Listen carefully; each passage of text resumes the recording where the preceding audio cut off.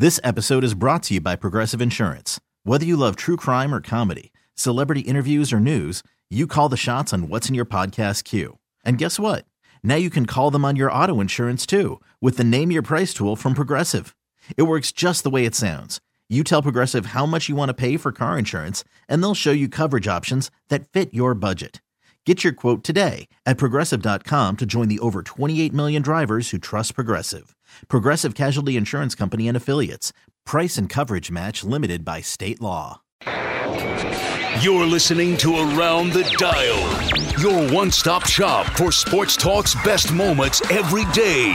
Here's your host, CBS Sports Radio's Damon Amendolara.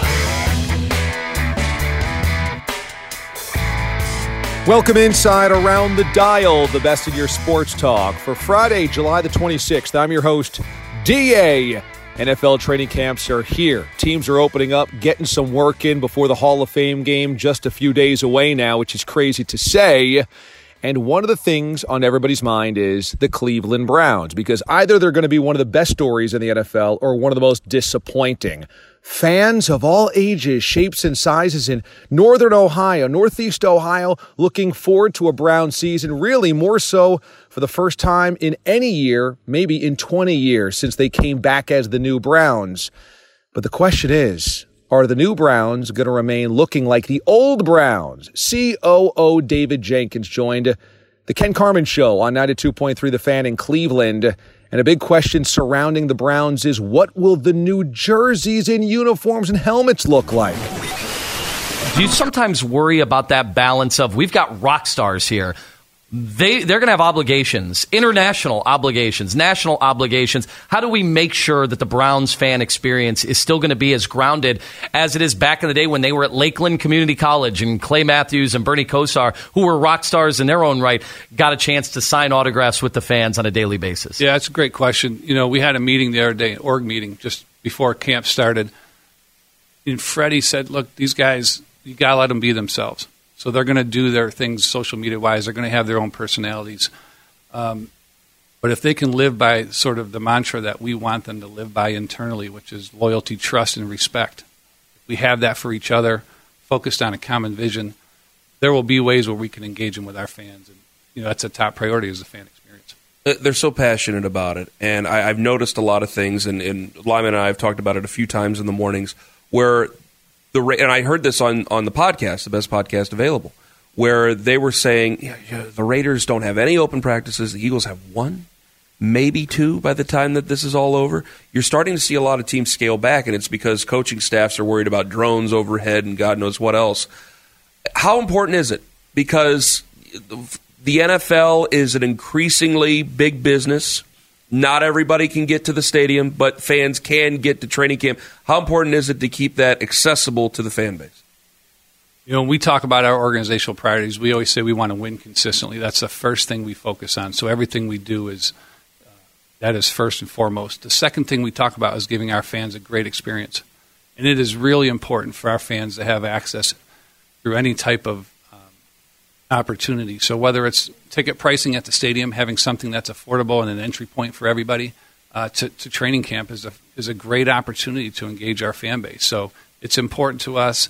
A couple years ago we looked at going to Columbus, but we felt that keeping it here for this fan base that's been so supportive, so loyal to us, the least we can do is to create engaging opportunities for them. What color are the jerseys going to be next year? Brown, orange, and white. Some combination of that. I didn't hear gunmetal gray in there. Did you, Kenny? I didn't hear gunmetal gray in there either. What color are the helmets going to be next year? Nothing fancy. The helmet will remain untouched. Whoa! Got to. My goodness gracious. Now, wait, have you seen... Our fans want the helmets as they are. Have you seen the uniforms? Are they done? They're done. Don't try and paint me into a corner here. I'm trying to. I've seen versions of the uniform. Versions, multiple versions. Are those the finalized versions of the uniform? You'll have to ask J.W. Johnson. Dial him up. I'm more than welcome to do so. All right. Wait, does this mean we're not talking about two guys from like Eugene and Brooklyn, New York that designed these new uniforms? These are actual Browns fans or people that care about the Browns? People that care about the Browns. Look, you can't change the helmets. The Browns helmets have been the Browns helmets for 50, 60 years, 70 years. You can't change them now. And I think that that's the smart play. Get it away from the Nike executives that don't live in Cleveland, have no connection to the Browns, trying to make things cool and stylish and hipster and modern and young. Let the Browns look like the Browns. And if the Browns get good, if they become playoff contenders and Super Bowl contenders, it's going to look beautiful to see those sterling uniforms out there looking the part like the Browns have always looked before this recent redesign. In Washington, the new look is at quarterback, where Dwayne Haskins, Ohio State, is the first-round draft pick. Joe Theismann's been there, not as a first-round draft pick, but as the starting quarterback in Washington that led the team to the promised land and a Super Bowl win. That's a long ways away for Haskins. But here's Joe Theismann, who joined Grant and Danny on 106.7 The Fan in D.C., discussing what he has seen from Haskins and admitting he's not ready to start just yet.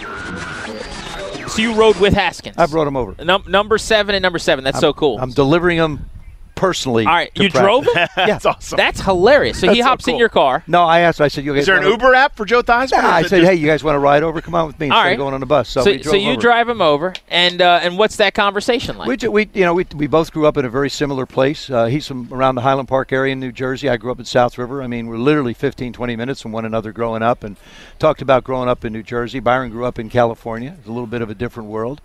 And just talking about the process of becoming a football player in the National Football League. Byron's well aware of it. He's been here enough. And Dwayne, it's a whole new world. This is where it gets different. OTAs, mini camps, pretty much controlled environment. This will be a little bit more, you've got all the starters here. You've got the higher quality of guys as opposed to just a bunch of young kids who are trying to figure out what's going on. Not that they're not great athletes, but it's like any job. You have to understand what the job requires. You have to understand what the job's about.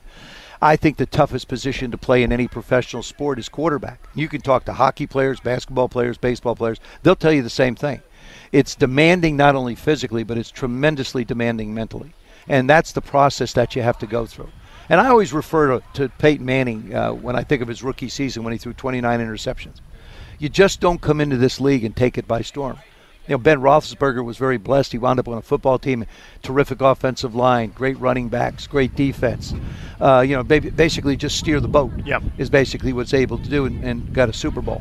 It doesn't happen very often in this league. And we've got a lot of young guys, Daniel Jones, Kyler Murray, got some young guys, Dwayne, guys that'll be trying to figure it out.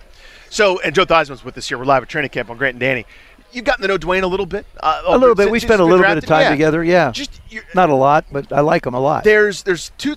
To me, Joe, I'm just drawn to the kid. I've never spoken to him, but he seems to be magnetic, charismatic, smart, sharp, and the physical tools. Like, you can't take your eyes off him when he's walking out to the field. He's huge. Yeah, he's much bigger than everybody else out there. It looks like he got lost from the tight end meeting or something like that. I laugh because when you see a 7 on somebody that big, you wonder who it is. Yeah. I mean, certainly the one I wore was a lot smaller. Just give us your impressions of him to this point. I think all from an eye standpoint, when you look at him, he fits the bill perfectly. His size, his speed, spins the ball well, throws it well, throws the ball down the field well. All of those physical tools are something you can only judge by looking at him. He possesses all that. Smart, intelligent, has a wonderful sense, feel of confidence / humility. He believes in his ability, which I think is paramount to be able to walk out on this football field no matter what position you play. The question is how quickly can you process the information that you're being given and then get out on the football field and be able to react versus think. The instant you think on a football field, you're going to be a step behind. You're going to be a half yard off on your throw, which is huge. I mean, an inch in this business huge, but you take it to a half yard and it's even bigger. And that's the thing that we don't know. That is the question mark that remains, is as he progresses, how will he be able to assimilate everything that he needs to play the position? I think anybody that saw Haskins coming out of Ohio State knew that he was not quite ready to be a starter from day one, but that's not really why Washington drafted him. It would be a disservice to Haskins if they force him in there into a role where he's not ready. They have a veteran quarterback in Case Keenum ready to go. Even though Alex Smith is injured, there is a veteran waiting in the wings. Don't push Haskins out there before he's ready to go. Let him get some reps under his belt with the second team, maybe some mop-up duty, a fourth quarter here or there, but no need to shove him into the spotlight before he's ready. Haskins is the long play, not the short play for Washington. Elsewhere in the division, another former contender is trying to dig their way from the bottom up, and that's the New York Giants. Odell Beckham is gone. Sterling Shepard's supposed to step in and become the primary target from Eli Manning, Daniel Jones, or whoever is throwing the rock. But Sterling Shepard ends up breaking a thumb on the first day of training camp. So what does this mean for the passing game of Big Blue? Here's Fox Sports' Charles Davis, who joined Joe Beningo and Evan Roberts on WFAN in New York. His role this year, even though they did sign Golden Tate, is only going to be elevated. He played every game last year, but you had Odell Beckham Jr. kind of sucking the air out of the room occasionally, getting most of the targets. He's dealing with this fractured left thumb. Two parts with you. Number one, how serious is an injury like that? And two, what do you expect from Sterling Shepard in a year in which now he's either the guy or he's option 1B next to Golden Tate? Yeah, I'll start with the second part, Evan. I expect a big year from him.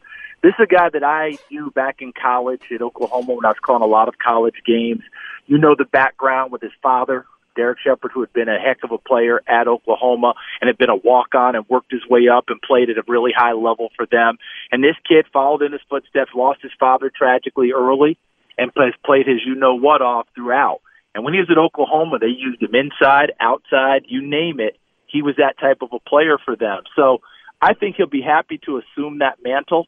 Now, the first part about the thumb, let's make sure this thing heals, because you know as well as I do, the best pass catchers are catching it with their hands. That's where the control is. And with a broken thumb, obviously, it's a little bit tougher to do that, especially if you've got a cast on. The last guy I remember playing at a high level with a broken hand or a broken thumb was Julio Jones in college at Alabama his last year. He played about half the season with a fractured hand. Wow. Okay, toughness personified. But what happens is you end up body catching more. And body catchers, you end up with that second thump, as we like to call it for a defensive back.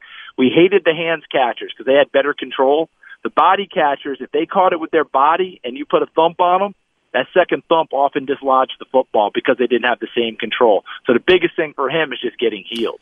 You know, this offense, obviously you take away a superstar in Odell Beckham, but you have a better offensive line, Saquon Barkley in year number 2. We'll get to the quarterback situation in a second. Yeah. And also Evan Ingram, who showed promise, more promise certainly, over the last 3 or 4 weeks of the season. So you figure an improved Evan Ingram. What's your overall thought on this Giant offense, especially now with Odell Beckham Jr. not walking through that door? Well, I'm going back to what you just said about the offensive line. That's where a huge part of the struggles were. I mean, the guys that they were playing with last year, remember how the season started. Early in the season, they lost a couple linemen to injury right off the top. So guys that, you know, you're not going to confuse them with going to the Hall of Fame, but they also were the best offensive linemen they had in terms of at those positions. The Jalapeno getting hurt early, all of those things hurt. By the end of the year, I think they ended up using 3 different centers, with Spencer Pulley being the final guy. But now, if Solder plays better from the beginning, because he struggled early, played better down the stretch, similar to Evan Ingram. The right side was manned by Chad Wheeler. Well, you've tried to upgrade over there. That's where things get better for everyone. And then Saquon Barkley, you're not just throwing him the ball and saying, please make something happen. All right? Yeah. You may be on your own in a lot of ways. Please make something happen. Hopefully he'll get a little bit of an escort and give him a chance to make something happen at the second and the third level rather than using his best moves at the first level in order to get 2 or 3 yards. So that's what you're looking for there. And Evan Ingram, he is your prototype of what we're looking for, or what we're getting out of tight ends coming out of college. They're rocked up wide receivers, essentially. They run wide receiver routes even though they might be inside the slot or flexed out, and they become an extra wide receiver for you. And that's what Evan Ingram is, the role he's going to have. He may not mash you at the point of attack blocking, but he'll go downfield and make a play for you 10, 15 yards downfield.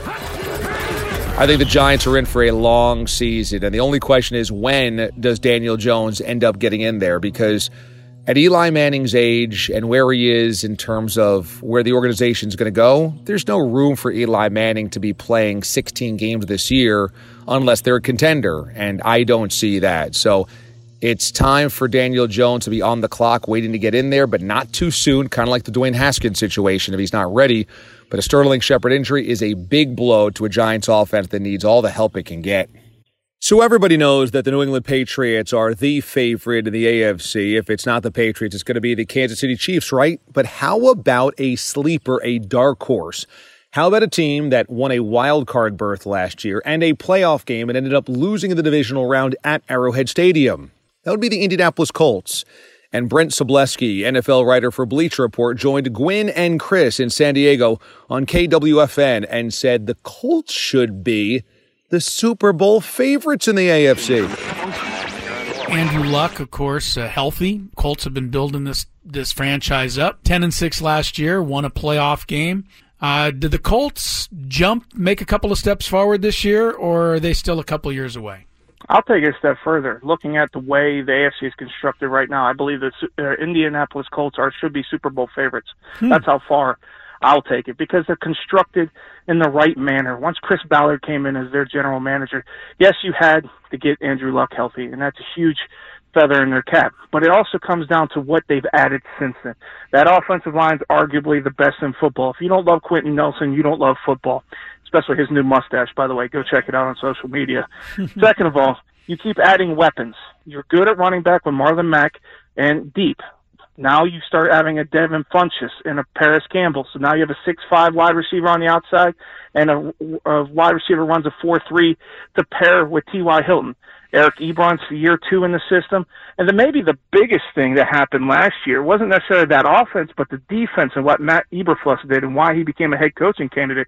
He took a bunch of spare parts, essentially, and turned them into a sound fundamental unit that allowed them to play at a consistent level around Darius Leonard, who was NFL Defensive Rookie of the Year. So the fact that it's a well-coached team with that much young talent coming into its own, to me, signals a potential shift away from the Patriots, who are still a playoff caliber team, and maybe towards the Colts. Well, all my friends in Indianapolis are going to love hearing that. Yes, IU guy here. Yeah.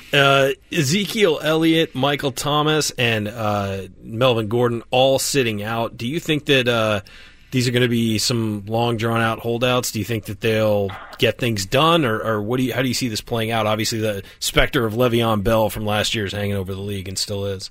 Well, the three you mentioned, including the Jacksonville Jaguars defensive end, Yannick Ngakoue, are all holding out, and they're still on their rookie contract. So they're waiting for their first big payday. And it's likely going to come, especially for Michael Thomas and Ngakoue, because these guys are premium players at premium positions. And whereas you're a little more suspect at running back, do you pay an Ezekiel Elliott, for example, when you have this litany of long-term extensions in front of you, including Dak Prescott, Amari Cooper, Jalen Smith, and maybe La'el Collins at right tackle? In almost said San Diego, in Los Angeles, you could say with San the Diego, Chargers. I know, it's just habit, like I'm going to do with Oakland and Las Vegas next year. So when you have Melvin Gordon, where's the leverage? And so when I look at the 5 major holdouts, I mentioned 4. The 5th one may have the best leverage overall, and that's Trent Williams with the Washington Redskins, because not only has he already made $31 million in base salary over the last 4 years, not only is he the best left tackle in football, but the Washington Redskins happen to be in a place where they might have to start some guy named, Eric Flowers as their left tackle. And if you need any more leverage, I don't know how you get it, gentlemen.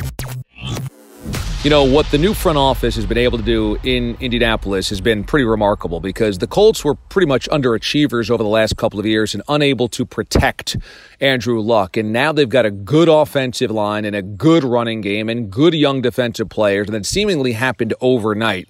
So the Colts are a very dangerous team of the AFC South. The South has the Texans, who should be pretty good. Perhaps the Titans are pretty good as well. The Jaguars could have a bounce-back year, but right now, there are those around the NFL that say the Colts should be the favorites in the AFC South and perhaps the AFC altogether. Now, over to baseball. MLB Network's Harold Reynolds has been around the game about a minute. And to him, the Houston Astros were the favorite, are the favorite, and should be the favorite to win the World Series. Here he is with Clint and Kamla on Sports Radio 610 in Houston. Are the Astros, Harold Reynolds, your pick to win the World Series as we sit right now? Yeah, I said that in the winter. I just think they're loaded. And when you got the starting rotation they have, or put it this way, when you have Verlander and Garrett Cole throwing the way they are, it doesn't matter who else is in the rotation. But, I think they're the team to beat. The lineup's fantastic, and they just continue to get better. Harold, have you seen this young fella? That's a stupid question. Not have you seen him. What do you think about? What do you think about Yordan Alvarez? He already knows where you're going, Clint. Right. Give us some thoughts, baby. The first time I saw him, I was trying to figure out who's he look like. He looked like David Ortiz in person, right in the face. But when I watched his batting stance, it reminded me of Chili Davis. And then I watched him play, and the man can flat out hit. And then one night he hit a ball opposite field, like up by the train. And I was like, this is ridiculous. So he smashes the ball, man. He's quite a hitter. You can watch Harold Reynolds coming up on MLB tonight at 5 p.m., leading into the Yankees at Red Sox on MLB Network at 6. Plus, MLB Network will have wall-to-wall trade deadline coverage leading up to July 31st when the deadline hits. So, all right, so you're a big fan of Yordan Alvarez. No surprise right there. Is he the next Astros superstar, Harold, when you talk about Bregman and Correa and Altuve and all these? Is he that next Astros superstar? Well, I think so. I don't know. They always have somebody coming up the pipeline, but for everything I've seen, with his age, his power, his imposing presence, I think right now they've hit the gold mine with another guy. Hey, what about? Have you ever had an injury from a massage? You know what? I'm so glad I'm talking to you guys about this. So it's called rolfing, right, or whatever that's called. That Carlos, I'm sure, is how he got hurt with the massage. So my wife, I kept having my leg is killing me. She's like, you got to go see this guy. His name's David Thatcher, and he does this rolfing massage. It's a deep, deep massage. It's going to hurt, but it's going to help. And I'm like, all right, finally I'll go. And, I mean, he crushed me, and this stuff hurts. He's got his elbow in you and everything else. And so when he started doing that, I'm like, I get it. I believe it now. Because at first it was a joke, right? Yeah, right, he broke his rib, get the massage. Come on, man. But after I did this, I was like, I get it. And I remember asking David while he was doing the massage, I said, could you break somebody's rib? He goes, oh, yeah, if your hand slips or you don't know exactly what you're doing, yeah, you can break a rib. Like, I can break your rib and snap a finger. Wow. Like, holy smokes. So tell me this now, follow up on that one. Yordan has been... So it changed my whole outlook on Carlos Correa. Hey, go ahead. You should have been on the show about 2 months ago when it first happened so that we could have calmed all the stories. Look, there's so much to like about the Astros. I mean, obviously, they've got the experience of having won the World Series 2 years ago. Last year, they were just as good, but fell short to a dynamic Red Sox team in the ALCS. And this year, they're loaded for bear yet again. They've got starting pitching led by, of course, ace Justin Verlander, who's been dynamic. You also have Garrett Cole, who's been phenomenal as well. The lineup top to bottom, 1 through 9, it's virtually impossible to get an easy out with them. And then the bullpen. I mean, the Astros have it cooking, and understandably, you've got people coming into the season saying the Astros are the favorites and still should be the favorites. Nothing to change that right now in the American League for Harold Reynolds. Finally, Bill Bellamy owns a very special place in sports fans' hearts. I mean, Bellamy has been a comedian, a stand-up actor, for a long time an actor in many comedic roles, but how about his role in Any Given Sunday? For sports fans, one of the good, solid, perhaps great football films of the last 20 years, Bill Bellamy playing alongside Steamin' Willie Beeman in Any Given Sunday, alongside all-time great Al Pacino. He joined the Mac Attack on WFNZ in Charlotte and gave us a little peek behind the curtain at the quarterback position for the Sharks. You played wide receiver, too, with one of the game's great quarterbacks. You can still play you could literally play if it's not your right hand. If you're right-handed and you break your thumb on your left hand, you could actually almost still play. But if it's your dominant hand, and it's going to be you got to sit down. What was it like to play with one of the game's great quarterbacks, Steamin' Willie Beeman, in Any Given Sunday? It was actually really fun. Jamie did a good job. But what most people don't know is a lot of those real passes was by another guy. that was a real quarterback. Man. We wanted Jamie Foxx as Cam's backup, and now you ruined it. No, we don't want that. He can sing backup, but he will not be able to throw backup. You know, Mac does a great Al Pacino impression from that movie. Why don't you do it for Billy? Oh, yeah, I love that scene. That scene is great. And we just played the Ron Rivera from the Panthers were in the All or Nothing series.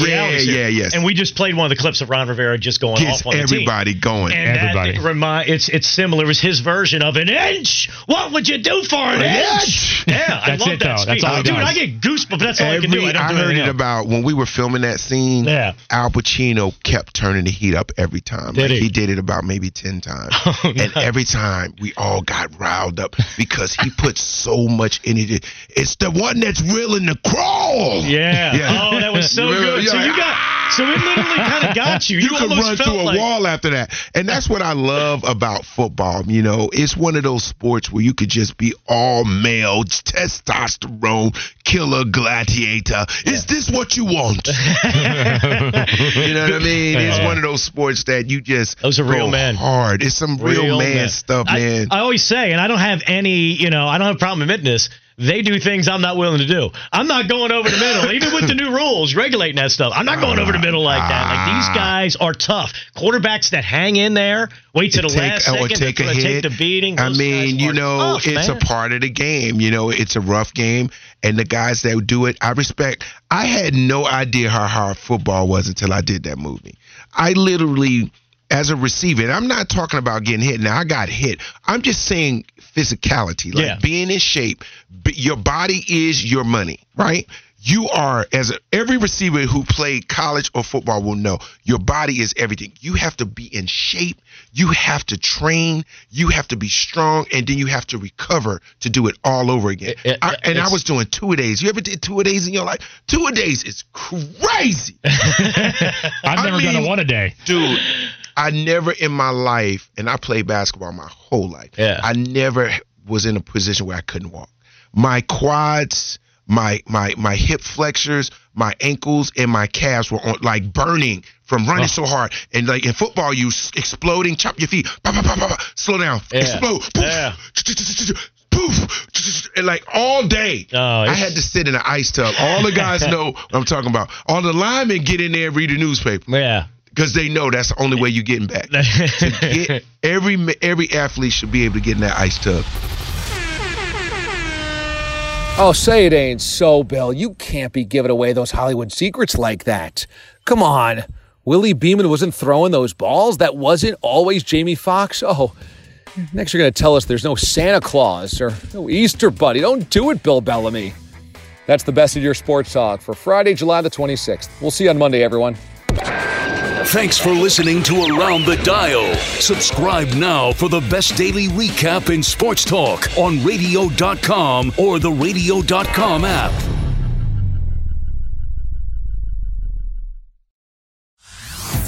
Hey everyone, Boomer Esiason here. The NFL Draft is behind us and your favorite team is now gearing up for week number 1. The free Odyssey app puts you right in the middle of the pro football conversation with the biggest sports radio stations from across the country. The local voices who know your team the best, giving you their unfiltered takes on the current state of your squad. It's always football season right here on the free Odyssey app.